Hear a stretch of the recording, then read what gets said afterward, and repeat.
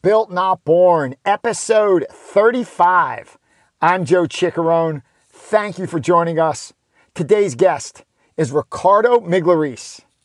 Ricardo Miglerese is the co-owner and head instructor at Balance Studios MMA in Philadelphia. Ricardo is a 5th degree black belt in Brazilian Jiu-Jitsu under the legendary instructor, Helson Gracie. On the podcast today, Ricardo and I discuss fatherhood. What's it like raising kids in today's world? We discuss why his father, his earliest mentor, taught him the game of chess to learn the art of maneuvering. We discuss the state of jiu-jitsu, from self-defense to competition. And Ricardo tells us why the most important person we should be competing with is the person who we were yesterday. Ricardo tells some great stories, how he and his brother Phil met Steve Maxwell and how that group brought Brazilian Jiu-Jitsu into Philadelphia. Rick shares the lessons he learned from moving out to Los Angeles to train directly under the Gracie family with the likes of Elio and Rorion and Helson Gracie.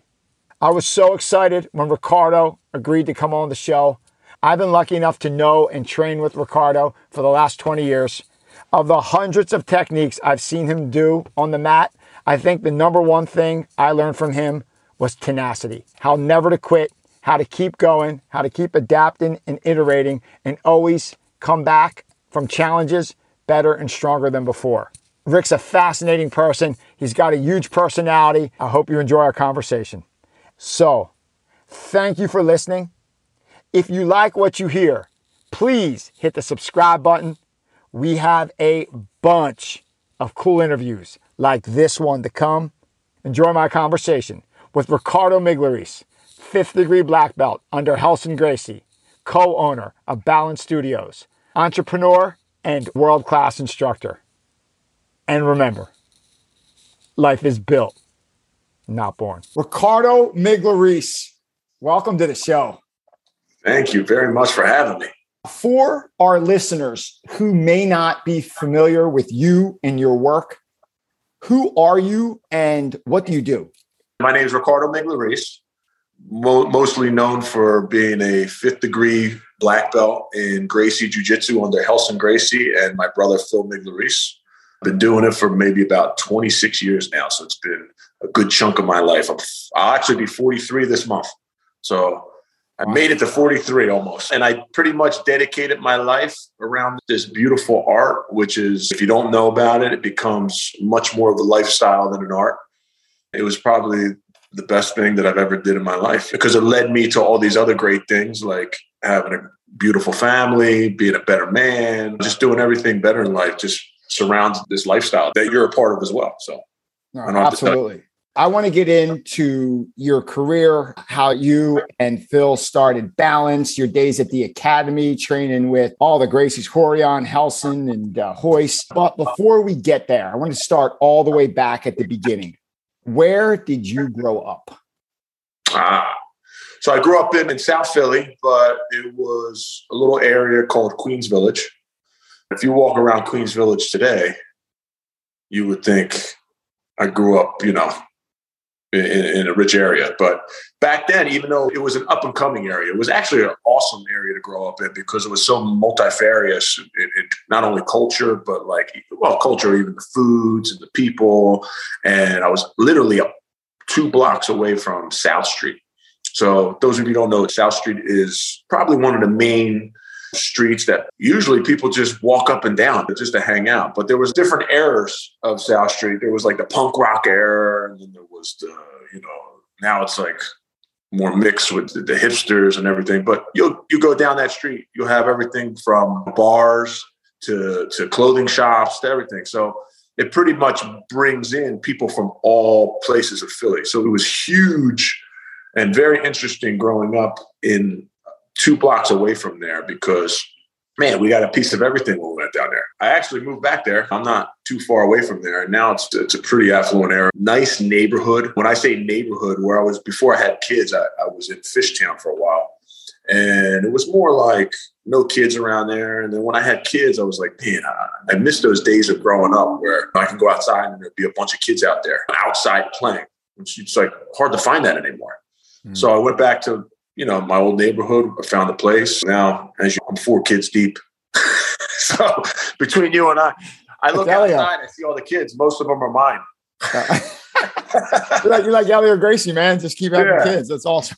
But another interesting thing about growing up in that, it was you sit down and you think, you're like, man, we're the last generation, or at least I am. I know how it is to grow up without technology. And then almost like the second part of my life, we had set technologies from our kids and all. They don't know how it is to walk out of the house and go knock for somebody. That's what we used to say. Let's go knock for Joe. Let's go knock for it. That means you went to the house, you actually knock. Say, hey, man, is Joey home? We'll come out and play. They like text now. I was thinking about that the other day. I was like, man, because sometimes you yell at your kids, they're on the phone. I get it. The phones are even addicted to us because business is this and that, whatever we're doing, Facebook, Instagram. So I had to sit down. I'm like, I keep yelling at my kids for being on the phone. So they have no idea what it is to be without that technology. And even I find myself getting swarmed into that. So I kind of feel like we were lucky back when I was growing up because I actually went out of the house. I grew up 2 blocks away from South Street. That was like my internet, my people watching, my scrolling through was me walking down the street. I'm like, oh my God, look at that dude. Oh my God, look how interesting that dude is. And again, we had that multifarious cultural community. And then that one street that brought people from all, walks of life down. It was just great. It was an interesting, way to grow up. And obviously being in Philly, it was rough. They know me. They know I'm no stranger to like getting into little scraps here and there on the street. But that was normal back then. That was normal for kids growing up, especially, because we were out all the time. Mm-hmm. We were out.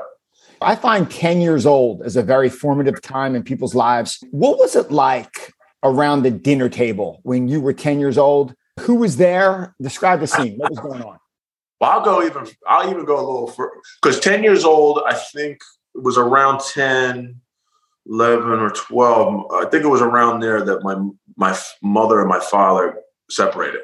So I'll go a little further back because I used to love going to my grandmother's house with all the cousins.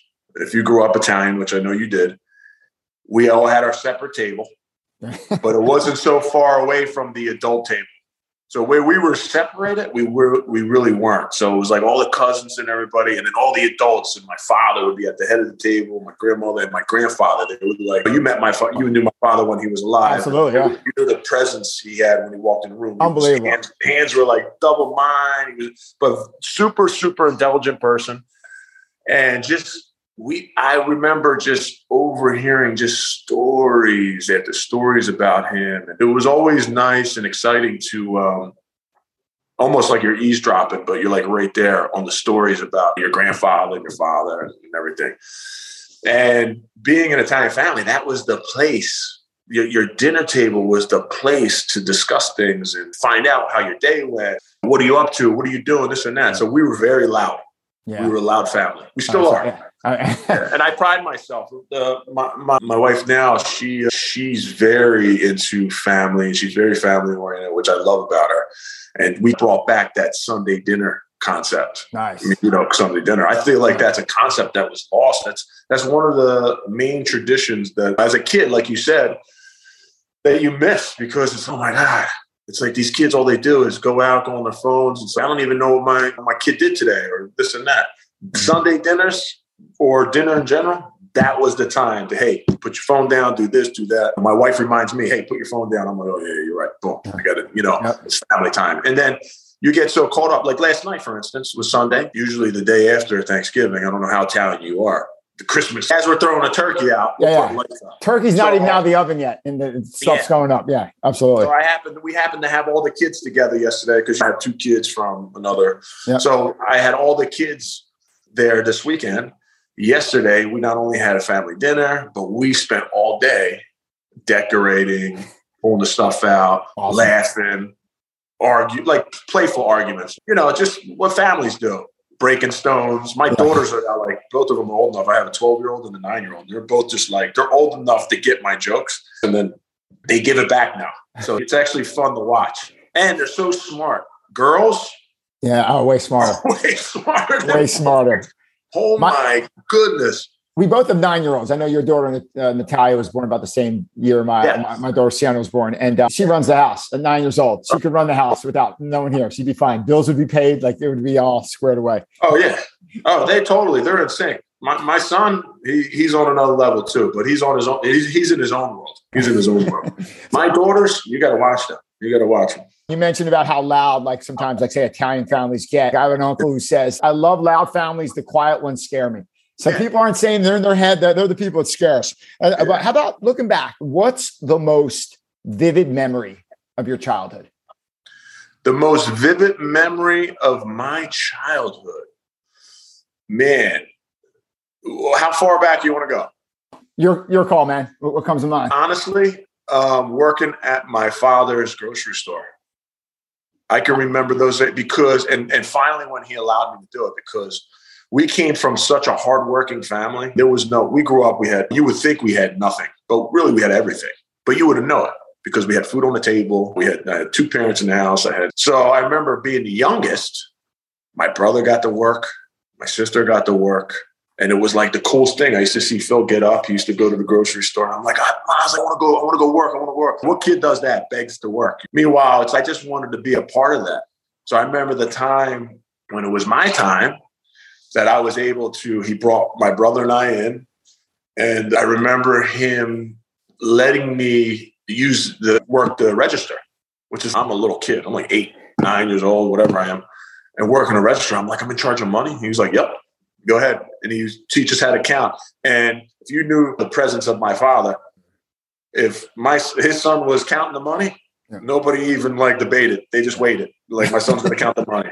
But that's how he taught us. And he was very into life lessons. He did a lot of talking, but he did more life lessons and let us make more mistakes without helping us within reason. Like, if we were in danger, obviously he would chime in, but if he saw something arise, like I would do something and I mess up, he would let me feel that.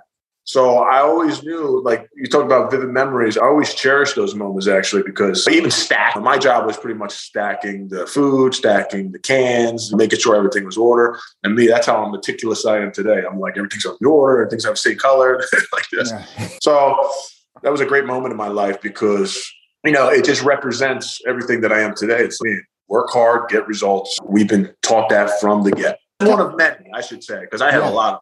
So touch base on your father, your dad. Being there early when you and Phil opened up Balance, I remember such a presence of your dad. When he would walk in, literally, this happened multiple times, we would be rolling an open mat and your dad would just walk in the door and we would stop rolling if we're at the edge of the mat and shake his hand. Like someone's big on shaking hands. Yeah. Like he would shake hands, and everyone would stop rolling. You would be going. You would be side mounted, and someone has a move on you, and everyone would stop and shake his hand. Yeah. Like such a presence. And not only was he a father to you, but I remember you telling me stories of he was a mentor. I remember the books he would have you read. I remember you told me my dad gave me nothing. Like he would never, you needed something, you had to go work. Like he wouldn't say, "Oh, here's $100." Well, I say that all the time. I said the best thing my father ever gave me was nothing. Mm-hmm. I just talked about that in I did a podcast not too long ago with Marco, and he asked that same question. Yeah, and I told him the same quote. He asked me if I had a quote, what would that be? And I was like, can I quote my father? Because that's literally what I live on. The best thing he really gave me was nothing. It doesn't mean he didn't give me anything. Mm-hmm. It just means he allowed my brother and I to work for what we got. It wasn't about anything that I have today. I can honestly say it was because of his knowledge, not because of his materials or anything that he gave me. Materialistic. It was the knowledge that he gave us or allowed us to obtain through his lessons that builds what today with Phil and I. Actually, check this out. So these are all my father's books. When he passed away, I pretty much emulated his office. Yep. But these are all his books, if you can see, at his desk. Yep. Homer. Homer, Grey's Anatomy, Sherlock Holmes. If you think Edgar Allan Poe. Classics. And then this was the book that. There it is. Richest Man in Babylon. It's such a life lesson. And I remember you and I spoke about that book 10 years ago. Like that book is like an MBA right there if you read that book. Oh, yeah. Oh, yeah. And the funny thing is, he made us read that as kids, that we had no idea. We were like, Dad, I don't even know what the heck they're talking about. He goes, it doesn't matter. One, you're going to learn how to read. Two, you're going to look back at this, which we did, and you're going to realize this is how I raised you. And this is part of how I raised us. And man, when he passed away, I read it again. I keep it in my desk right here. I remember he also made you read Machiavelli, The Prince. And yeah. I mean, imagine that you had a dad. What a gift. You had a father that literally gave you the classics of literature and said, you read this, like you must read that. And what amazing. What an But he not only told us to read it, he raised us and he made it real. He had a thing about him. First of all, he was highly intelligent. We laughed because he has, you remember how meticulous he was. He had files after files after files. He actually made a personal file for himself. When he passed away, we were going through all the stuff, what to keep, what not to keep, how that goes. And he had an IQ test he got taken. 1978. Okay. Now, that was the year I was born. Yeah. So I always joke around. I was like, oh, he probably had me and thought he was dumb. And he had But he was way above average. And I always knew he was my go-to guy with anything. Yeah. Whether it was accounting, whether it was something personal going on in my life, he was very business-like. And if he didn't know the answer, he would find it. Or he would know the journey to take to obtain the information. So he was like, so I say when I lost him, I lost my mentor, but he's here every day because I still learn from him today. Because I'm like, oh, that's what my dad was talking about. Something comes awry in the business. And I'm like, man, I get frustrated because everybody gets frustrated. Nobody's immune to frustration.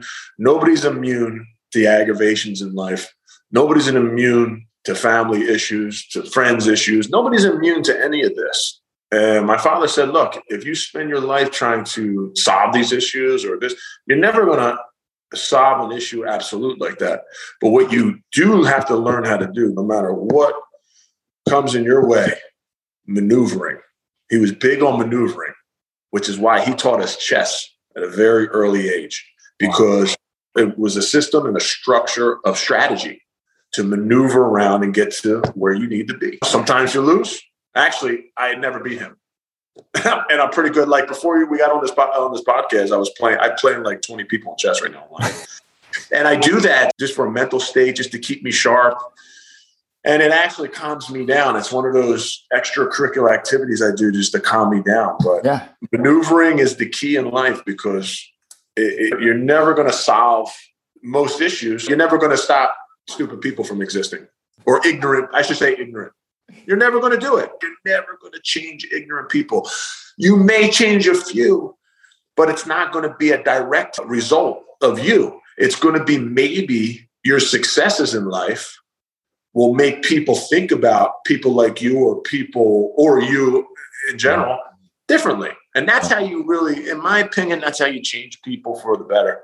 You don't go directly at them. You don't attack people. So you don't do that, because one, all you do is you manifest anger. Two, you don't really solve anything because stuff gets lost. And I feel like a lot of arguments, the point gets lost and then it turns into something frustration. I lead by example. You got to lead by example. And if you can lead by example, you can pretty much hopefully change people. And I'm able to do that through jiu-jitsu. I joke around all the time. I go, the only thing I'm ever good at is jiu-jitsu. I'm just good at jiu-jitsu. And my wife goes, stop it, you're good at a lot of things. I'm like, yeah, because jiu-jitsu taught me so much. It's not just fighting. Jiu-jitsu taught me to be a better father. Jiu-jitsu taught me to be so humble that I know that, am I allowed to curse on here? Go ahead. Yeah, absolutely. All right. It taught me that I'm not the shit. Once you realize that you're such a small thing in the world, and that you're so like whatever, that you start to appreciate. You can only appreciate stuff when you understand that you're not the shit. Seriously, think about it. Because people who think like, oh, they're God's gift to earth, like they're walking in the room. I see it all the time. And it's most people. And it's a facade, by the way. They come in, they think, oh, yeah, see, this thing just exists because I'm here. So what does that do? That takes away appreciation. I appreciate so much more that I sat back and said, you know what? I'm not the baddest guy in the world. I'm not the toughest. There's no such thing, really. But jiu-jitsu has a way of, as soon as you put your foot on the mat, I was lucky enough to get that experience at 16 years old. Plus, prior to that, I had people in my life like my father, my mother, and also my brother, who was a big influence, to set you back. Yep. As soon as you come puffing your chest and thinking, like every kid, my dad was like, hey, guess what? That doesn't matter. Mm-hmm. The only person you should ever compete with is who you were yesterday. Yeah.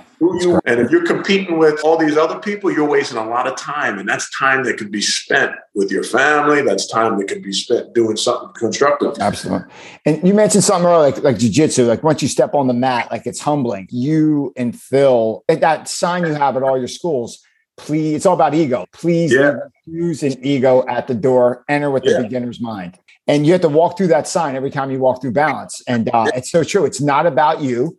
And there's always someone bigger, stronger, faster. Once you lose the ego, life becomes better. And it's not about you. Because let me ask you a question, Joe. Do you remember your great-great-grandfather? No chance. Yeah, you know why? Because we don't matter after a few generations. Some of us don't, but most of us don't. So that's how small we really are. With the social media and stuff, and maybe it will be different in the future, but honestly, your presence is important. Whatever reason why you're here, it's important now. Yeah. You want a monument now, the present moment's your monument. What you do right now, like I think you mentioned what like Marcus Aurelius said in Meditations, like Hadrian, all these emperors that ruled the world, like Roman emperors, like 2-3 emperors later, no one remembers them. You got to live in the moment and be, like you said, lead by example in the moment. I want to get into your jiu-jitsu career now. 16 years old. How did you get involved with Brazilian jiu-jitsu? So I always say 1994 was my day that I started jiu-jitsu, but in reality, it wasn't, because I knew about jiu-jitsu when I was in grade school, 7th and 8th grade, because of Phil. But I don't ever count those years because it was either me dropping in or Phil teaching me a choke and this and that, blah, blah, blah. And I was out doing my own thing, being a kid, being a stupid kid. And it wasn't only until that 16-year-old, 1994, I went into the gym, because obviously that was when the UFC and Royce Gracie was, and it was like, oh my God, this stuff is cool. And then plus I had some things going on in my life. Like I said before, we fought a lot and I was getting in a little bit of trouble. So my brother was getting worried, but his kind of worry is like, no nonsense. It's like, yo, get in the gym. Stop your bullshit. Get in the gym. You're doing stupid stuff. It was really like, we didn't beat around the bush in my family. We're like, you're being stupid. Get in the gym now. That's it. So I started really getting in there, and then I started to really like it because it was something that I was actually getting good at. And I was doing it on my own, if that makes any sense. And at that time, I was probably the youngest. Yeah, when I first started, I was the youngest kid in there. And I was amongst judges, lawyers, firemen, all walks of life, but pretty, well-respected individuals that were actually looking up to me because I was getting good at this art that they were also interested. So at that age, it was a cool experience because nobody really took me serious. Mm-hmm. Outside my family. They just thought, oh, look at this young punk. He fights all the time. Even though, I never got my feelings hurt because that wasn't even in my vocabulary. But when I felt the respect factor, and this is real respect, not fake respect. This is the real respect of, like I said, a judge or a lawyer saying, hey, man, can you really teach me that arm bar? And I'm like, you want me to teach you something? Okay. 16 years old. And it was like, oh, thank you. And you get praise from that. Not to say that I did it for that, but man, that for a 16-year-old male, it makes you feel good and it makes you look a little differently at the future. Yeah. So that one little moment in my life, I felt that feeling. I was like, man, I want to continue doing this. And whatever got me addicted, it became much more. So that addiction of feeling that became, oh, now I'm addicted to learning this move. Now I want to get good at this. Oh, this is here. This is there. This is problem solving. This is there. And then I'm still at 43 years old, 20 something years later, I still crave it. I still come in. I want to learn something. I learn from all my students. Yeah. And at the same time, I'm able to pass this lifestyle on to other people and the same lifestyle that's changed my life for the better. You brought something up there that you hit on, like the community. How I think jiu-jitsu is definitely the most diverse community I've ever been associated with. You mentioned everything from judges, celebrity chefs. You and Phil got some of the Eagle players show up there. You have like Brandon Brooks, Trey Thomas. Not uncommon to see professional athletes, but then you have like bartenders, the unemployed, you have people that are working construction, you have lawyers, you have every walk of life, every race. It's so cool. And it's just a big melting pot. And once you step on the mat, everybody's equal. Doesn't matter, you make $600,000 a year or you're unemployed. That unemployed person, like you said, starts tapping out the guy making $600,000 a year. He's like, how do you do that? And all of a sudden, you have the unemployed person teaching the lawyer. Isn't it crazy?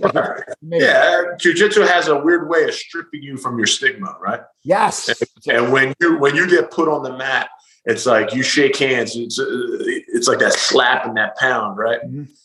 And you forget about everything. I pride myself on creating a world within this crazy world we live in, and I'm able to share the mat with so many different people of all walks of life, of all ethnicities, of all religions, of all occupations, of anything. And for the most part, Phil and I did a great job of keeping that kindness, ambience, family atmosphere. So with my doctor's a black belt, my dentist is the black belt, I got lawyers, he's a black belt, we all network within each other. And it's not like these people are like the bottom of their. I got guys, lawyers who worked on Sadusky cases. I got my dentist. This attracts. Yeah. Good. Not only good people. I should say, in balance, we attract the good people because you tend to, if you have so many good people and so many kind people, mm-hmm. you wean out. You wean out the bad people because people with bad intentions don't last long. Yep. In an atmosphere like we created, and I love it. I love it. We all know what the world we're living in right now and the world that we were living in for the past 2 years. It's just been like so divided. And jiu-jitsu was never like that. Like even when this stuff was happening before, we just went to jiu-jitsu. Mm-hmm. The great life. Because I understand, hey, you're a human being, let's go. Some of my best friends and some of my best students were Muslim, mm-hmm. Still to this day, mm-hmm. But we never see it. We always break each other's stuff, but we never see that. We don't see that stuff in jiu-jitsu. Yep. You know what I see? Oh my God, he's awesome at a guard pass. Teach me that guard pass. We don't care about anything else other than getting better. And then if we compete with each other, and remember, we're not really competing with each other. The only reason why I'm competing with you so I can be as better than I was yesterday. Yeah. And then I hope that I'm in return doing that same favor to you. Mm-hmm. And at the end result, my God, all we do is go up. And I get to know these people at the same time. I get to experience their culture. I think people go blindly into meeting people so much with their own agenda, like what things are, because if you spend most of the time listening to media and all this other bullshit, man, they already created the image for you. Mm-hmm. And it's a fake image because did you ever meet somebody that? Did you ever meet an Italian guy? Did you ever go to a Sunday dinner? This is a great story. Do you remember Yale? Absolutely. The female purple belt that was coming? I do. A long time ago, her father was from Israel and I think her mother as well. And she came down here, I think, for a summer. She was doing an intern. Mm-hmm. So it became friendly and she was doing an internship with us. And then I got a chance to go to Canada. She's from Canada. So I got a chance to go to Canada to take over a school there for a week. That's where she did jiu-jitsu. And it was a guy there. Her family opened up their doors to me so I could stay there. They had their own little quarters. I think the father was like an architect. Awesome house. I had my own little place. It was like I had my own little apartment away from there, if I can remember correctly. And I remember them asking me if I want to do, what's the Friday dinners? Yeah. They said, look, you don't have to join us. We do this every Friday. Okay. And they gave me the option, which was cool too. But for me, I love culture. If I'm there, I'm doing it. So I got a kippah. I even learned what a kippah was. I got the kippah. It's not a yarmulke, it's a kippah. They gave me my own kippah. I went in there. I remember that was the first time I had avocado toast, and I was hooked. But not that they were trying to convert me. but I got to share an experience. I went, I did it. I don't judge people. I never did. My father, that was another lesson my father taught my brother and I. We couldn't even hate a TV show, let alone a person. Mm-hmm. We weren't allowed to hate. Like if I said, I hate that, you know how kids are like, I hate that, I want that. You hate? We got in trouble for saying that. So you don't hate anything. You know why? Because you waste a lot of energy on something you don't even know about. And he goes, the reason why you hate this is because you don't know about it. You hate mathematics because you don't know it. Mm-hmm. I bet you if you knew it inside and out, you would love math. I bet you if you knew this, you would love it. That's what my brother and I, that's our take on anything that we encounter for the first time. It's, I want to know. I'm interested. That's the thing. Even if it's an evil thing, I want to know what you're about. You know why? Because I don't shy away from something that's going to give me a lesson, whether it's a good lesson or a bad lesson. I say, I want to know. I'd rather not live in ignorance, because when you live in ignorance, then the stupid people rule you. Yeah. With their fake facts and this and that and their opinions. Synthesizing what you said. First off, jiu-jitsu helps you approach life open-minded. And then you're surrounding yourself with a really positive community. And then when you compete, it's not against them. It's about you yesterday. You're trying to be better than you yesterday. So you're stepping on the mat, walking into life open-minded with positive community. And then the competition is just against yourself. But then you do that, you just can't help but get better. It's going to get a little bit better. Yeah. If you stick with this stuff, you can be as fast and as slow as you want to be. You're eventually going to get there. There's two fascinating groups that you met with. One, how did you first meet Steve Maxwell? And then how did you get to go to the academy in Torrance under Rorion Gracie and Elio? I know you trained right under Elio and Rorion, got your legit Helson Gracie black belt, literally learning from the Gracie family when they brought the art. Like going to an Ivy League school. If jiu-jitsu was the Ivy League, you'd be going to University of Penn or Brown. It's crazy. Yeah, I just appreciate all the opportunities I was able to have. And it's like the opportunities that presented themselves and I took advantage of. There's opportunities all over the place, but if you don't take advantage of opportunities, then what good are they? And the one opportunity getting to like meeting Steve Maxwell, I don't know if too many people know that I spoke about this before, but my mother was an aerobics teacher for Society Hill Swim Club. Mm-hmm. That was a swim club that we had here in Philly in Center City. And she took the job so we would have somewhere to go, the kids, during the summer, like a pool and stuff. Because again, we had no money. So my mom put together, she learned exercises and she just did it. She found a way just to make it work for her kids. So her kids had somewhere to go. So during this time, Steve Maxwell was an aerobics teacher, but an intense one. He had something that was called Rambo aerobics. This guy was saying, so imagine me, I'm a kid. Man, I had to be 10, 11. I don't even know how old I was. I was a kid though. In the swim club, he would dress in fatigues, look like a G.I. Joe. He had a beret, everything, glasses. He looked like Sergeant Slaughter, but like, better looking one, right? Put together. He was so nuts that he had a rope off the roof and he used to lapel down and go to the ground and run into his class. As a kid, seeing that, I'm like, holy shit, the G.I. Joe guy. I said, who the hell is this guy? So he was always a fascinating person because he was always in whatever the newest workout, diet, craze was. He became involved in it. And it was just like, it was an amazing thing because in retrospect, he made himself the guinea pig for us. Mm-hmm. And then finally, that's what led him to like doing jiu-jitsu. So after the aerobics thing, that Society Hill Swim Club bankrupt. So now during this time, his wife was pregnant with Zach Maxwell, with this place bankrupt and her being pregnant, or she just had the baby. It was something around that time. I think she just had Zach. They didn't know what to do because that was their life. So both of them wind up renting a place on 7th and Chestnut. My mom, also being out of work, became friendly with them because through the aerobics, she offered to babysit Zach. In return, I was babysitting them as well as they built their little mini empire, Maxercise. Mm-hmm. So that's how Maxercise became something. It was actually off of the bankruptcy of the Society Hill Swim Club. Wow. And they had all these clients that they were, because she did super slow training there. And then I think she took a couple trainers from there that needed jobs and she set them up in Maxercise. It was then that Steve Maxwell would be I'm almost positive he went to an exercise sports expo. And in that expo, wherever it was, Royce Gracie was there. It was something around that. I wasn't there. This is coming from Steve, if I can remember correctly. Steve, being a state champion wrestler, saw this, Royce Gracie, whatever he was, 170 pounds at the time, demonstrating his art.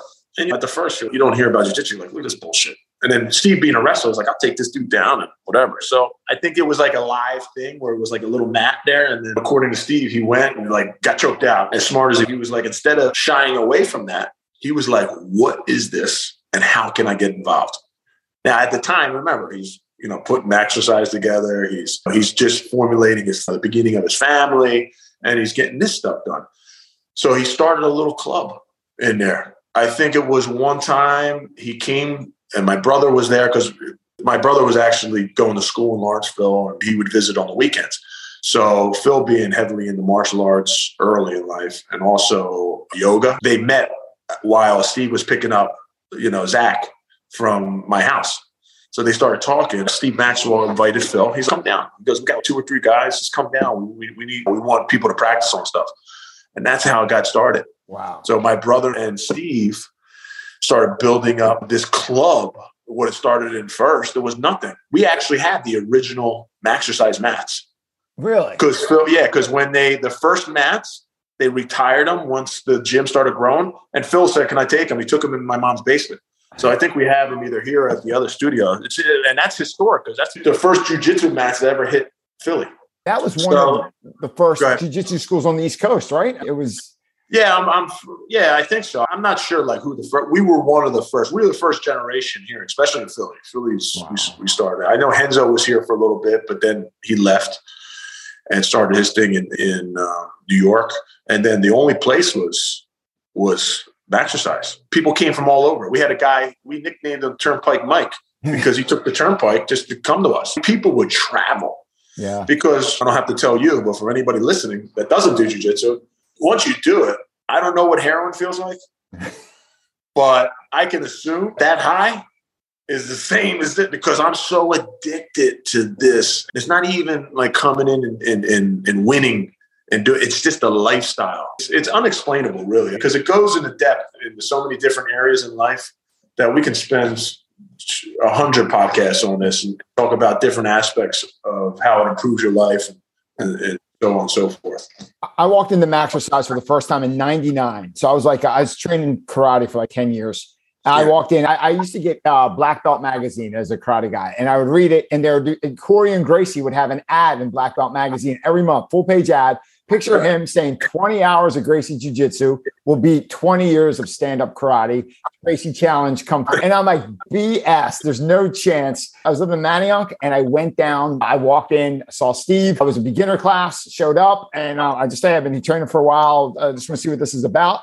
And he basically said, all right, here. He put me in a headlock, really low headlock, face down. He goes, what would you do here? And if he didn't let go, I would still be there. Like I have no answer. 10 years of karate, I know. He goes, do it to me. I did it to him. He did like the combatives move, rolled me, boom, out, frame, arm bar. And I'm like, he goes, that's jiu-jitsu. And I'm like, where do I sign up? And so I sign up, and then you walk in, and I go to karate class and hold my own. And I would go there, and there were just stone cold killers there. Like it was you, it was Phil, it was Marco Perazzo, it was Jared Weiner, Big Tim Carpenter, Fireman Joe. It was crazy the people that were there. And I'm like, this place is little Tony was there. Yeah. Just the level of people that were there, like that community. I'm like, whoa, where was this for the last? Yeah, it's crazy. It was so eye-opening.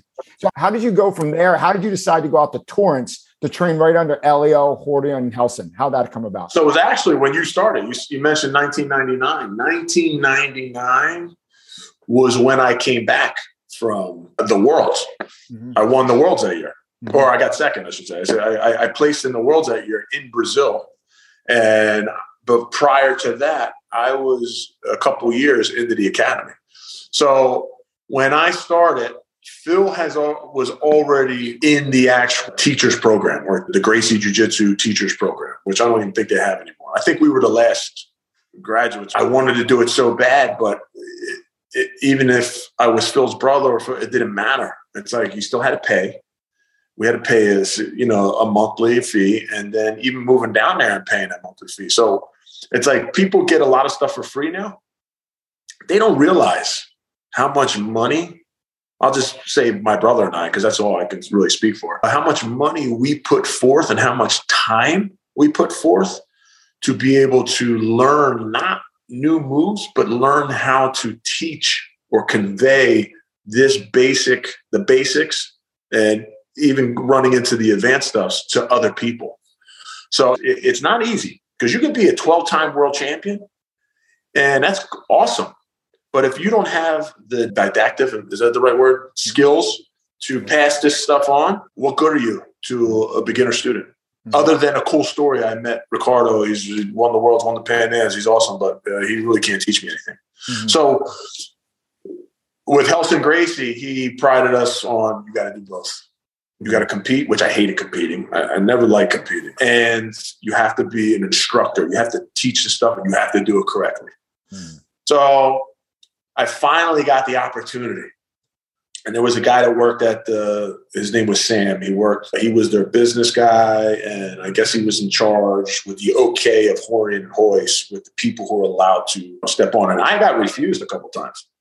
There was like a what do you call it, recruiting system that you would call, you would write in, or I forgot exactly what it was. But it wasn't like we had like social media. Here's what I do, and here's what I did. You actually had people, they like skipped over you if they didn't have enough space. I don't care who your brother was; he was in there, but there was no sibling entry specialty. So I finally they said, look, Steve Maxwell said, look, you've been teaching the kids class, and that's how we started teaching the kids class. And I would do some beginner. It was the intro class that we did.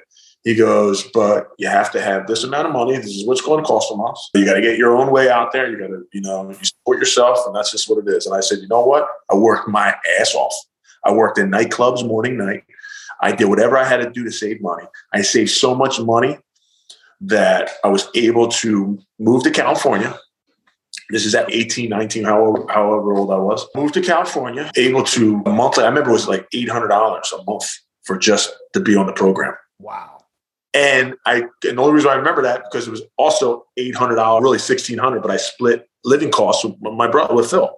Mm-hmm. And we lived in a studio, I think it was. I don't even think it had one room. It was just like a studio. No, it was one room. It was one bedroom, but it was in a complex. It looked like Melrose Place. But to us, we were from South Philly. We saw palm trees and a pool. I'm like, we're rich. We didn't care. But really, we're in Torrance, in like the low level, area. But we didn't care, man. We did what we had to do. All we cared about was training and eating, because that was our body. We had to fuel our body in order to go. And we still had to get little jobs. I had to work at the nightclubs down there, because nightclubs provided me a good avenue of cash, because it took less time up, and it gave me enough money to survive, we'll say. Okay. So I was able to go down there. I learned a lot. I learned off of Hoist, Helson, Horian. I grew up with Henner. I grew up down there with Henner and Huron. Those, and all their brothers and sisters. And I have friends there that I'll have for the rest of my life. And their mission is the same as our mission. We want to pass this stuff on, but pass it on correctly. I can't tell you how many times I go on the internet, or I see people explaining self-defense techniques or doing this and doing that, and it's just wrong, man. People still don't know how to shop for jiu-jitsu. Yeah. They don't know how to shop for it. No. It's if you have a picture with a Gracie on your website going like this, they're like, oh, this is the place to be. Yeah. And it's just good marketing sometimes undermines your purchase there. You brought something up about self-defense. Like today, and jiu-jitsu moves now are it's unlimited. There's thousands and thousands of moves of jiu-jitsu. And there's two parts of it. There's the self-defense aspect, and then there's the sport aspect, the competitive aspect. Yeah. You speak to, I think one of the things that you and Phil just did so well is not only do you guys have competitors and you guys compete, but you stayed true to the roots, like that Helson self-defense. Can you speak? Yeah. Self-defense is important, because if you're going to do statistics, I would say over 90% people walk in this academy to learn how to protect themselves. Mm. That's how they start off. Usually. A little more now, because the sport's a little more popular, and with the UFC, like mostly MMA. I want to do MMA or I want to be MMA, but it's a very small percentage. It's either people who start training and then get interested in competing, but it's never the reason why they actually walked in. It's either for fitness or to learn how to protect themselves. And we're getting a lot of that now. We're getting a lot more beginners now, but just because of how crazy it's been in Philly. It's been pretty dangerous in Philly. So people are now saying, okay, I got to worry about my health and I got to worry about my well-being if somebody calls me and attacks me. Yeah. So I love, matter of fact, today's the start of Street Week. Awesome. First week of every month, I do what's called Street Week. Basically, it is going over street tactics. What happens if somebody attacks you on the street? What if they're punching? And that's the true jiu-jitsu that we actually started with. There wasn't any sports jiu-jitsu when I started. When we passed the guard, we were throwing punches. Yep. It evolved into something like a sport. And that got, and it served its purpose because I like the sport too, because it catered to a lot more of the population, because it's like, how many people want to just get punched in the face all the time? Not many people. So it's almost like, okay, with my students, and I think for the most part, all my students love my self-defense classes because I make them interesting and I combined all the moves together. But I'm good at hiding the broccoli and the mashed potatoes. Yeah. If you have kids, you know what that means. You understand? So I hide that broccoli in there. So they think they're eating mashed potatoes, but I'm like, I sneak in, protect your face, do this, do that, do that. And then we have a great, I'll videotape my class today, man. I got about 30 people that come in my noon class just to do the self-defense stuff. I make them bring the gloves in. We're not beating the crap out of each other. That's not how you learn anyway. Just knowing the distance and everything is important. It keeps that tradition of what Gracie Jiu-Jitsu really is. And that's my definition for it too. I talk about this too with Marco at his podcast, because people always ask me, what's the difference between BJJ and GJJ, Gracie Jiu-Jitsu and Brazilian Jiu-Jitsu? What's the difference? And I'm like, really? Technically, I don't think there's any difference. I said, my personal definition, this is the way I differentiate the two, is BJJ, Brazilian Jiu-Jitsu, caters more to sport. Gracie Jiu-Jitsu caters more to street self-defense and everything. And then it could be the sport moves, but with strikes. Okay. So that's my personal definition. I don't know if that's like a set in stone definition, but it's one of those questions that a lot, because people who are looking up, like, what's the difference in Gracie Jiu-Jitsu? They want to buy, they want to do the stuff. They don't know the difference. So I just put my own definition to it. Well, thank you for sharing that. This is probably the best definition I heard in a while, the difference between the two. What are your thoughts, all your experience teaching? Someone's first BJJ class, they know nothing. What's the great first class for them? Like, is there a specific technique you teach them? Like, how do you take someone's first class? Say you were doing a one-on-one. Standing in base. Yep. Understanding base, what base is. We usually do let them know bump and roll and elbow escapes, because it goes over the hip movement that's important for all jiu-jitsu moves. Okay. And it's not something that's going to be the standing up in base and recognizing your base is just, it's not anything threatening. The escaping from the bottom gets rid of that in your mind that the guy's bigger, stronger, he's on top of you, you're losing the fight kind of deal. And it's easy to teach because that's all about shifting the person's weight to make them lighter, to take them over, to get in a better position. So I think, and you don't want to ever, like me personally, and this is something that we learned in the Grace Academy, you don't want to overwhelm people with 50 million moves. You don't want to, because they'll wind up getting nothing out of the hour.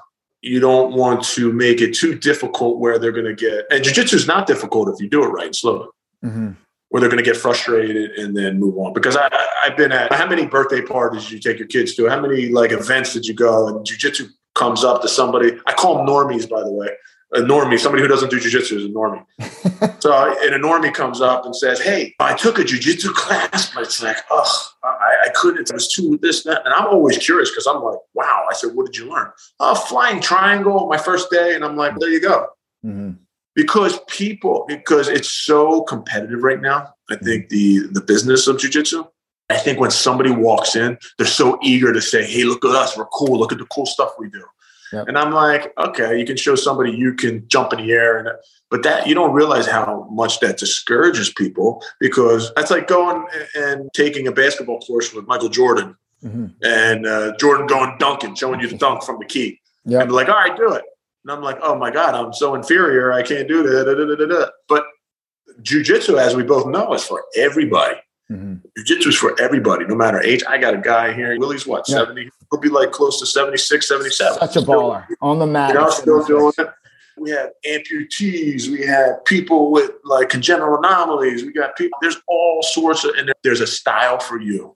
Mm-hmm. There's a style for you. And that's another beautiful thing about jiu-jitsu. It doesn't discriminate, whether it's anatomically or mentally, or it's a beautiful thing that way. Jiu-jitsu can be taken into so many realms where it's so beneficial for you. Here's something I know I've struggled with through the years. There's so many moves out there, and you go to class and there's amazing techniques that you learn. How do you know when to add another technique or keep working on something you haven't mastered yet? Does that make sense? Yeah, and it's hard to know when you actually master something because jiu-jitsu and positions are so malleable that, man, one little thing that you learned could be set off by something as small as, the person's body type is different. Okay. So what's true mastery of a move or a position? Mm-hmm. True mastery in my book, let's take a simple technique. Let's take the armbar from the mount. We know that, you know that. So first you learn the actual fundamentals of it. Hopping up, going around, sitting down, taking the arm. Hopping up, doing that 1,000 times. Then you got to put a little bit of realism into it. Maybe the person fights back a little bit, and you're going to learn about, this adjustments are important. And I'm such an advocate of learning, or not only learning how to catch the move, but learning how to not catch them. These are steps. You want to first learn the basics and the fundamentals of the move and how it constructs. And you got to take a while at that. You got to own that. Then you want to learn, if I don't catch this move, where am I at? Change the whole dynamic of the move. And then you got to do it on different body types. And you got to do it on this person's flexible and this. So you can spend 6 months to a year on one technique and still not really experience every little aspect of that move. I've had moves that I learned in 1999 that, because of other positions evolved and other things came up, let's say that whole position changed. That whole position's changed because of the evolution of the sport and evolution of the fighting. So do you really master anything? The only thing you can master is your ability to learn. Okay. Yeah. That's really the only thing you should master, is your ability and your openness to learn and be open to new things. Then also, you got to recognize bullshit when you see it too. Yeah. As we both know, I'm like the king of injuries here. I had to go around different things. I can't do some things just because of, the injuries that occurred in my career. And it was either me giving up and saying, and presenting an excuse that, I can't do it. Or, like my dad would say, maneuvering around and making it work. And that's how I came up with the broken butterfly. That's how I came up with that side mount positioning. It's not that I invented it. It's that I constructed positions that accommodate whatever was going on with my body. I learned how to do it. Like I say, that's why I love dogs and love animals, because you cut a dog's 2 legs off, that dog will learn to walk that dog doesn't give up. That dog picks his legs up. You ever see the walk? And I don't advocate cutting dogs' legs off. That was just an example. That was just to get your attention. Yeah. You mentioned that the surgeries. How many surgeries have you had? 5. Wow. 5 major ones. I always say, if it wasn't for my surgeries, they do set you back. Mm-hmm. And there are certain things that you can and cannot do anymore.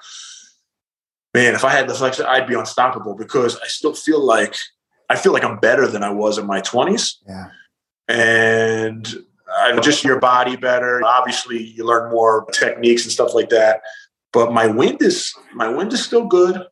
My strength is the only thing sometimes that keeps me from doing certain things is the injuries and stuff like that. Stuff that's going to occur even if you didn't do jiu-jitsu, I think. Yeah. One of the things I found remarkable studying under you for a number of years is that every time you had a surgery, like you said, you maneuvered, you came back, you evolved, and your game got better. Like the broken butterfly came in. If you read any Ryan Holiday of The Obstacle's the Way, some people get destroyed by obstacles. Some people survive obstacles. Yeah. Some people get better because of the obstacles. And I've seen that in your jiu-jitsu game evolve because of your surgeries. Can you speak to that? Yeah, well, it goes back to my dad saying maneuver. And I feel like I was raised by jiu-jitsu as well as my dad. And they both corresponded with each other. Whatever my dad was teaching me, jiu-jitsu taught me the same thing. And I should say my mother too. I don't leave my, because both of those, my 2 parents were a great combination of personality and ethics and values that created what Phil and I are today. So that combination is just incredible.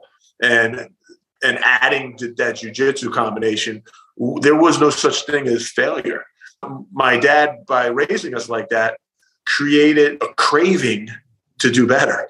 Like I crave, like I can't lose. I was like, oh my God. My whole thing was, I always want to be better. I was always scared that I would be behind. Phil was 3 years ahead of me in school. I was so nervous. I used to have nightmares about just being stupid, like in school. And I was like, keep your textbooks. I just want to read your textbooks. And I'm like, he goes, read your textbooks. You're going to learn this 3 years. I was like, I know, I got to be prepared. I got to do this and that. So as crazy as that sounds, I want to just get better. And then whatever presented itself, whether it's an injury, I'm not going to stop doing jiu-jitsu. What I've seen training under you was that it gave you an empathy or an awareness that, like episode 3, Andrea Terrain, we blew our knees out together, like within a couple months. And then we would show up at class and watch. And you would actually bring us in. All right, you're 3 months out. You should be doing this. You're 6 months out. You should be doing that. And you actually instructed like game plans of like, all right, this is how you come back from injuries. So you knew the way. Then not only that, but you showed the way. Like you actually brought people with you. Yeah. I found that was so beneficial. But we all do that for each other. We all do that. I happened to experience that before you guys. I had a great result. What I have. That's the family atmosphere we have. You guys came in, Andrea. I was there when she popped her knee and almost saw it as it was getting done. And I was like, oh shit. She's one of the toughest son of bitches I ever met. Oh my God. Because she didn't even like yelp, I don't think. And I was like, are you okay? I said, I heard it. She's like, yeah. You know how soft spoken she is. Yeah, she's fine. But very tough, super tough.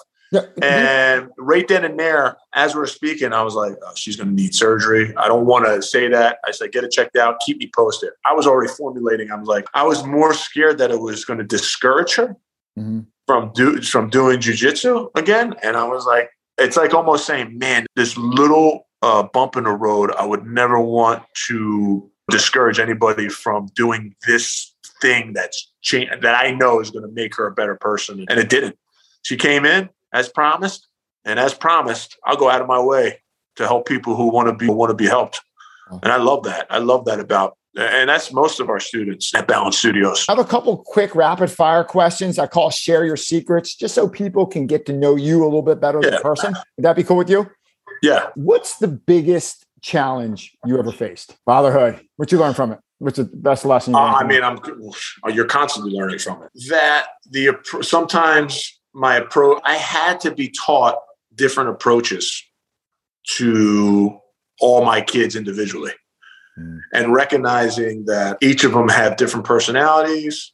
Sometimes the approach that I took was a standard approach, where now I'm a little more malleable in my approach with each of them individually, because I have to recognize they all had individual personalities. It's something that jiu-jitsu made me, but when I say jiu-jitsu has made me a better father, because you do the same thing in jiu-jitsu. Like you have to take a different approach in passing a guard if the person has long legs, this and that, and this. And I felt like when I had kids in the beginning, I was stubborn because I'm always like this and that. And I was pretty stern. I believe in having a very structured, very stern, very no nonsense raising of kids. I feel like they need that. My wife today, she's taught me a lot about the approach that we do currently. And she's a genius when it comes to that. She's like my go-to person for that stuff. So I think that's been because with your kids, it's not like you can quit jiu-jitsu, but you can't quit your kids. Seriously. Not that I would ever do both. I would never quit either of them. But that is, I think, in every man's life. Even if a man just leaves their family, you can't ever leave that. It's going to come back and you're going to have to deal with it sooner or later. It's a blessing in disguise, because talk about learning. Yeah. And I have 3 daughters. So I'm learning a lot. And you don't have any gray hair yet. What's going on with that? It's in there. I just shaved my head. Like you said, you individualize your parenting and you individualize how you instruct each person. That's fantastic. Yeah, this is the difference. In jiu-jitsu, you can make mistakes and come back. I'm very hard on myself, where it's like, man, I don't want to make a mistake with my kids. One little mistake of me doing one thing, another can change their view, change this and that.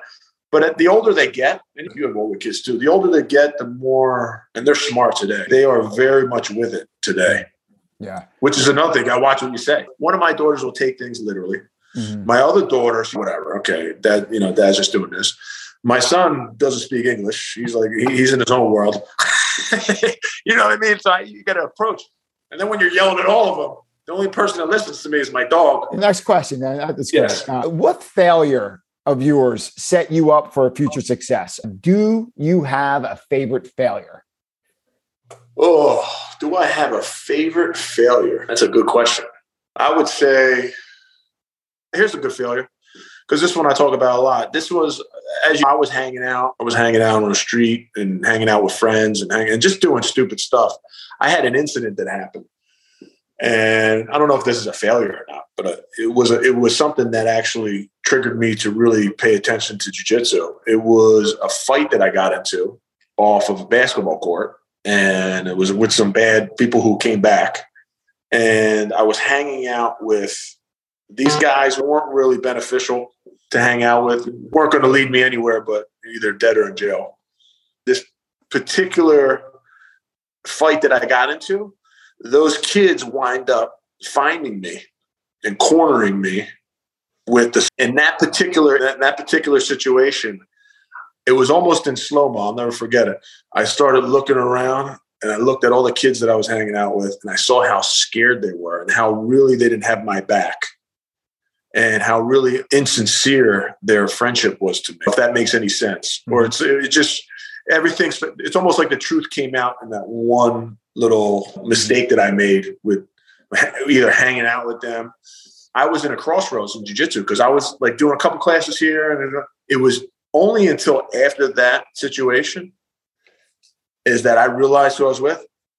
I left. I never went back. Mm-hmm. I'm friendly with some of the guys today. I see them and I try to get them involved in jiu-jitsu, but that was the one situation that set me to be in the gym every day. Awesome. So I went from going periodically, learning here and there, and then going to the street and protecting myself, this and that, to seeing what the truth came out. I'm like, man, these guys aren't really my friends. Or even if they were my friends or friendly with me, they really didn't have my best interest. It led me to jump in the gym, and I think that was one of the important moments in my life. How about when you need to clear your mind and recharge your body? What do you do? Recharge my body. Sometimes I like to walk the dog. If I'm walking the dog, which I haven't been doing lately. Yeah. Walking the dog. Or long drive. You know what I do? In the middle of picking up my kids from school, mm-hmm. I like driving. I just go in. I don't even know how I get to places on it, but it's just, I guess it's being alone with myself. Yep. So when I'm alone with myself, and I like being alone with myself, not that I don't like the company that I have. I love my family. I love being with them. Yeah. But even my wife will tell you, she likes to just be alone. And it's just something about being alone that you can have. I almost have conversations with myself, and it relaxes myself, and it almost resets, and I can reevaluate whatever I'm going to do or whatever I did. And if I did it, how do I add to that? And if I did it wrong, how can I correct that? Mm-hmm. Because nobody's infallible. It's just like we get to the point where I make mistakes, you make mistakes. That's another thing jiu-jitsu teaches you. It's like you make mistakes. Sometimes you can't come back from it, but hopefully you live to correct it in the future. You don't make it habitual. Yeah. And I think that's the whole thing with life. You make mistakes. I think if we can eradicate a lot of the habits or the bad habits, I think you're on your way to success. Yeah. Make mistakes, adapt and adjust and move on. Yeah, you adapt to the different things. And then me personally, I like being alone. Sometimes I wake up. So I'll give you an example. I wake up 4 o'clock in the morning sometimes. Like this morning, I woke up, I think, around 4:45, 5 o'clock. And I usually walk the dog. Clear, nobody's out, it's dark. If you're out, you got bad intentions. Mm-hmm. They're usually not around me. And then I go back, I make the kids lunches. I make all 3 of their lunches. Once that's done, the coffee's done perking, and I sit down in my chair and I just in quiet because the kids are sleeping, my wife's sleeping, the dog even goes back to bed. And I can be either alone with my thoughts. Sometimes I'll play chess. And as I'm playing, I'm like contemplating, what am I going to do today? It's just relaxing. Yeah, and like those are the moments that I crave that kind of stuff. You talk about success, right? Mm-hmm. How do you measure a success? It's different for everybody. And you can measure success with money, how much money you have. You measure success on how much, valuables you have. But for me personally, that stuff counts, but it's not what I call success. Success for me is the amount of time that I have for the stuff that I love to do. If I don't have time, I don't have success. Actually, there's a book here, Tony Robbins book. Yeah. This book right here, I read during my last, my brother got me this. How great job, book. Yeah. Master of the Game. Yep. I remember one particular part in there. He was talking about a situation where, and I won't do it verbatim, I'll just give you the idea. If somebody had $2 billion, he has $2 billion, and he made a wrong move in the stock market, and it cut that half. So he only had $1 billion. He wound up committing suicide because of the number that he lost. Now, this guy had $1 billion. Now, you start to wonder, how did he measure his success? How did that one situation decide for him whether he can exist or not? That's amazing to me because, man, is money that important? Does money, because if you allow money to represent your success, then that's it. That should be a result of your success, I would think. Anything that you love to do, like jiu-jitsu, I didn't know I was going to make money or even make a living doing it. I just knew I loved to do it. And with my passion, I just knew I'll work at a restaurant my whole life in order to feed that desire to do jiu-jitsu. I was ready to do that. I didn't care. I knew I love this shit. I want to do it. Let's go. It just happened. My love for jiu-jitsu became a job, and I became successful, not because of the money that I made, but because of the time I created to not only help people, but to help myself, because you can't help people unless you help yourself first. Yeah. It's like the airplane thing, man. Put your mask on first before someone else. I always say that. I always use that analogy. It's funny you said that. I always say, what does the airplane say? They say, you're of no use to anybody else. To summarize your personal definition of success, I think it's one word. I think it's freedom, like the freedom to live the life, to do what you want when you want to do it, basically. That's awesome. Yeah. Next question. What's the most exciting project you're working on now? The kids class, the kids program. Because we created a 12-week program for the kids. And we taught a good kids program before, but you know how jiu-jitsu is. Jiu-jitsu is mostly adults, less kids. But my focus now, I had a huge focus on MMA. The MMA dwindled a little bit in balance, which was fine because during the COVID, there was nowhere for any of these guys to go. And I don't blame any of them. And actually, I never got paid off of anybody. I actually lost money. I actually lose money when I work with the MMA guys. They would pay their monthly dues here, but besides, like, I never took a percentage out of their thing because I chose not to. That's not the way I made my money. And it was actually a way that I can help them. And in a way, I love to train with those guys because it kept me sharp too. Mm-hmm. And I developed such a great relationship with all those guys. We always prided ourselves on having an elite MMA team. Like, I wouldn't train anybody who I thought was a bad person out there. So these people are all good people and they're all hardworking and stuff like that. That's awesome. So being that the COVID eliminated a lot of that, my pure focus is on the kids class. I want to start from the core. I want to get these kids to experience this lifestyle, experience this life-changing thing at a young age, like even younger than when I started. Just because I know not only does it create discipline, respect, but it's going to create leaders in the fact that these kids are going to learn something and they're going to be able to pass it on and make better people out of the next generation and the next generation. I feel as though whatever you do in life, whether you're a plumber, whether you're a jiu-jitsu guy, whether you're a lawyer, the way you're going to change the world and change the next generation is whatever you do, offer your service. Mm-hmm. Like I'm only good at jiu-jitsu, right? It's not too long ago. I was at the projects in North Philly and I jumped out of my car in the middle of traffic because I saw a bunch of kids having fun. They were having fun riding bikes. I jumped out of the car because I saw these young kids. They ranged from 5 to 20. There were teens and there was 20.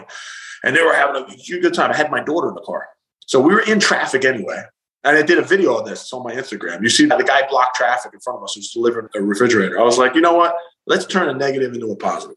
Let me jump out of the car. I'm going to teach these guys a little jiu-jitsu, get everybody laughing, get everybody pumping. I said, and I'm going to invite some of these guys. And that's what I did. I jumped out. I get in the mix. I don't just talk about changing the world and doing this. I get in there and I want to meet people. I want to change people.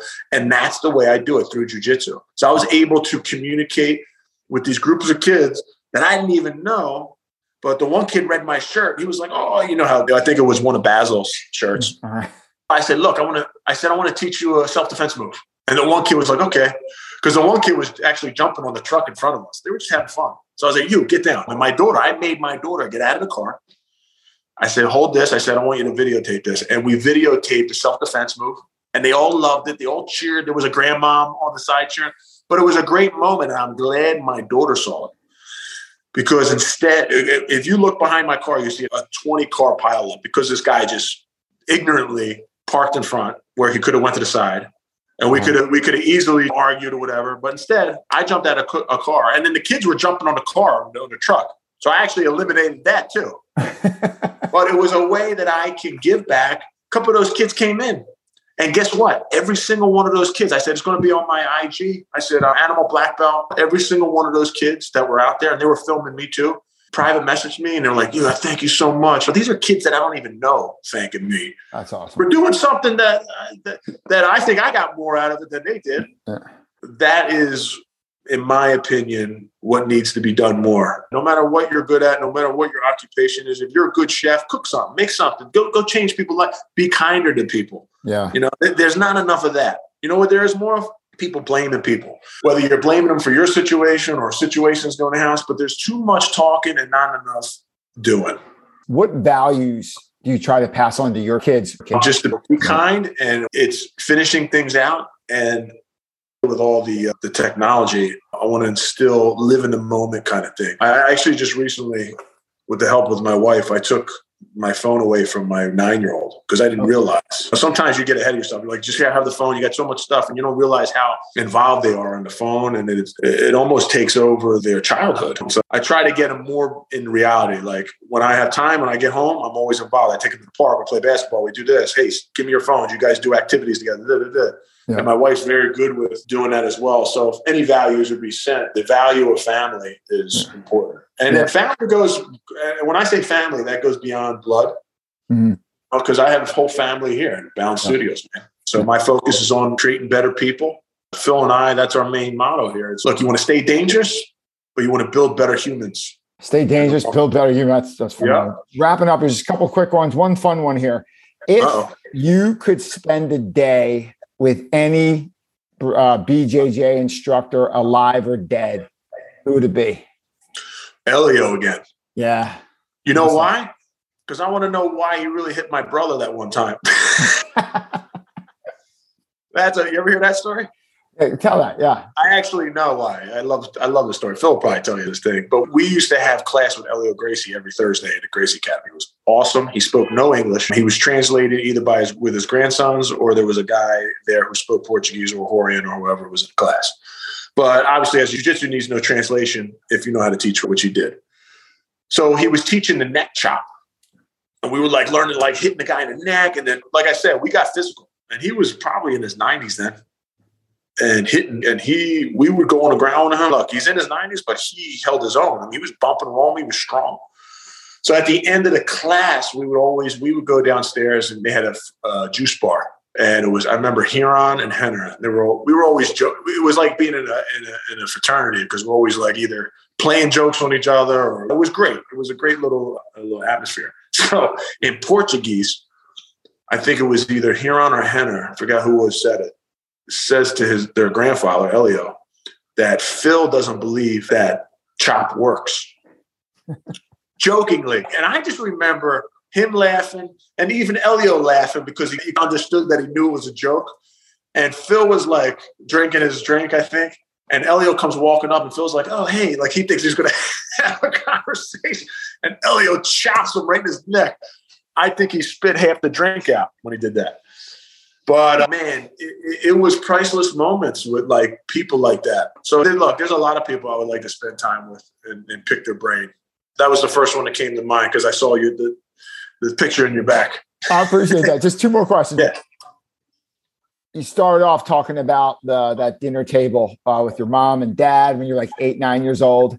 Yeah. If you could go back to that dinner table when you were 10 years old with all the people there, what would you want to tell them? I would thank them and I would say, I apologize for any resistance that I gave you, especially my dad, because man, now that I became a father and just living in life in general, I understand probably all his lessons that he's ever did to me. And remember, my father was looked at the time as like a tyrant. People were like, oh my God, hey, you did that to the kid and you did this and you did that. And I look now, he was a genius. He's been dead for 8 years or going on 9. I actually realized that way before he died. Mm-hmm. So he knew about it. So I don't have any regrets. I never have regrets when he passed away. Everybody mourns differently with stuff like that because people always ask me, say, oh man, I started hearing about your dad. And I'm like, yeah, he died young. We weren't brought up to mourn that way. I personally don't. I said, the only thing I can do for my dad is to take what he's taught us, and that's what he would want. I don't ever say, oh, he had a bad life, because he didn't. Oh, he might have died young, but so what? He lived and he died the way he wanted. He didn't die in a hospital. He didn't die. He's traveled the world. That man has done more for people than anybody that I ever encountered. And the lessons are learned. And even with my mother had some lessons too, man. I appreciate the combination of values that they created. And I do apologize if I can go back to that time. But, that's what kids do. Okay. Hey, there's nothing like thanks and appreciation. Yeah. That's all. And I realize how minuscule that I am in this world. So it helps me to appreciate even more. Absolutely. Last question. Yeah. If you had to get a quote or a saying tattooed on your body, what would that quote or motto say? Oh, man. Well, I won't use the same one that I use with Marco. I said, but the other one is that I'm going to die stupid. And that's another one from my dad. And my dad actually spoke at a University Penn graduation class because he got to go back. Now, he never graduated high school, but as he got older, and like I told you, he was highly educated. He did things for lawyers. He went back to school just to do it because they were offering free classes for senior citizens. And he wound up speaking at a graduation. And his opening line was, if I can tell you guys anything, is that you guys are all going to die stupid. And then he got a like from the crowd. And he goes, let me explain. He goes, knowledge is so important that it continuously changes and it continuous augments to knowledge, and things are changing and appearing every day that it's impossible to know everything. So therefore, always continue learning, always have an open mind, always go at something with an open mind. You never want to be the smartest person in the room. And you want to be humble when it comes to, learning. That was one of the interesting quotes that I heard from my dad. One of many. I think I can write a book of quotes just from my dad. Wow. Basically summarizing there, stay open-minded, keep learning, be humble, and know that I am going to die stupid. Yes, sir. Well, I think that is about as great as a spot as any to wrap up. Ricardo Migliarese, it has been an honor. Thank you for joining us. Absolutely. If people are looking for you and Balance Studios online, where can they find you online? Go to balancestudios.net. That's our main website. We have an Instagram, Balance MMA. And then my personal Instagram is Animal Black Belt. And my brother is Jiu-Jitsu Matrix on Instagram. And Animal Black Belt, you share some great stuff, like what you teach each day. You share the move, and there's some great stuff on there. So thank you for sharing that. Hey, I'd like to thank you for all the help you've given me in the past with the injuries and just the example you give, man. You lead by example and people follow. So I appreciate you, Ricardo. Thank you so much, bro. The feeling's mutual.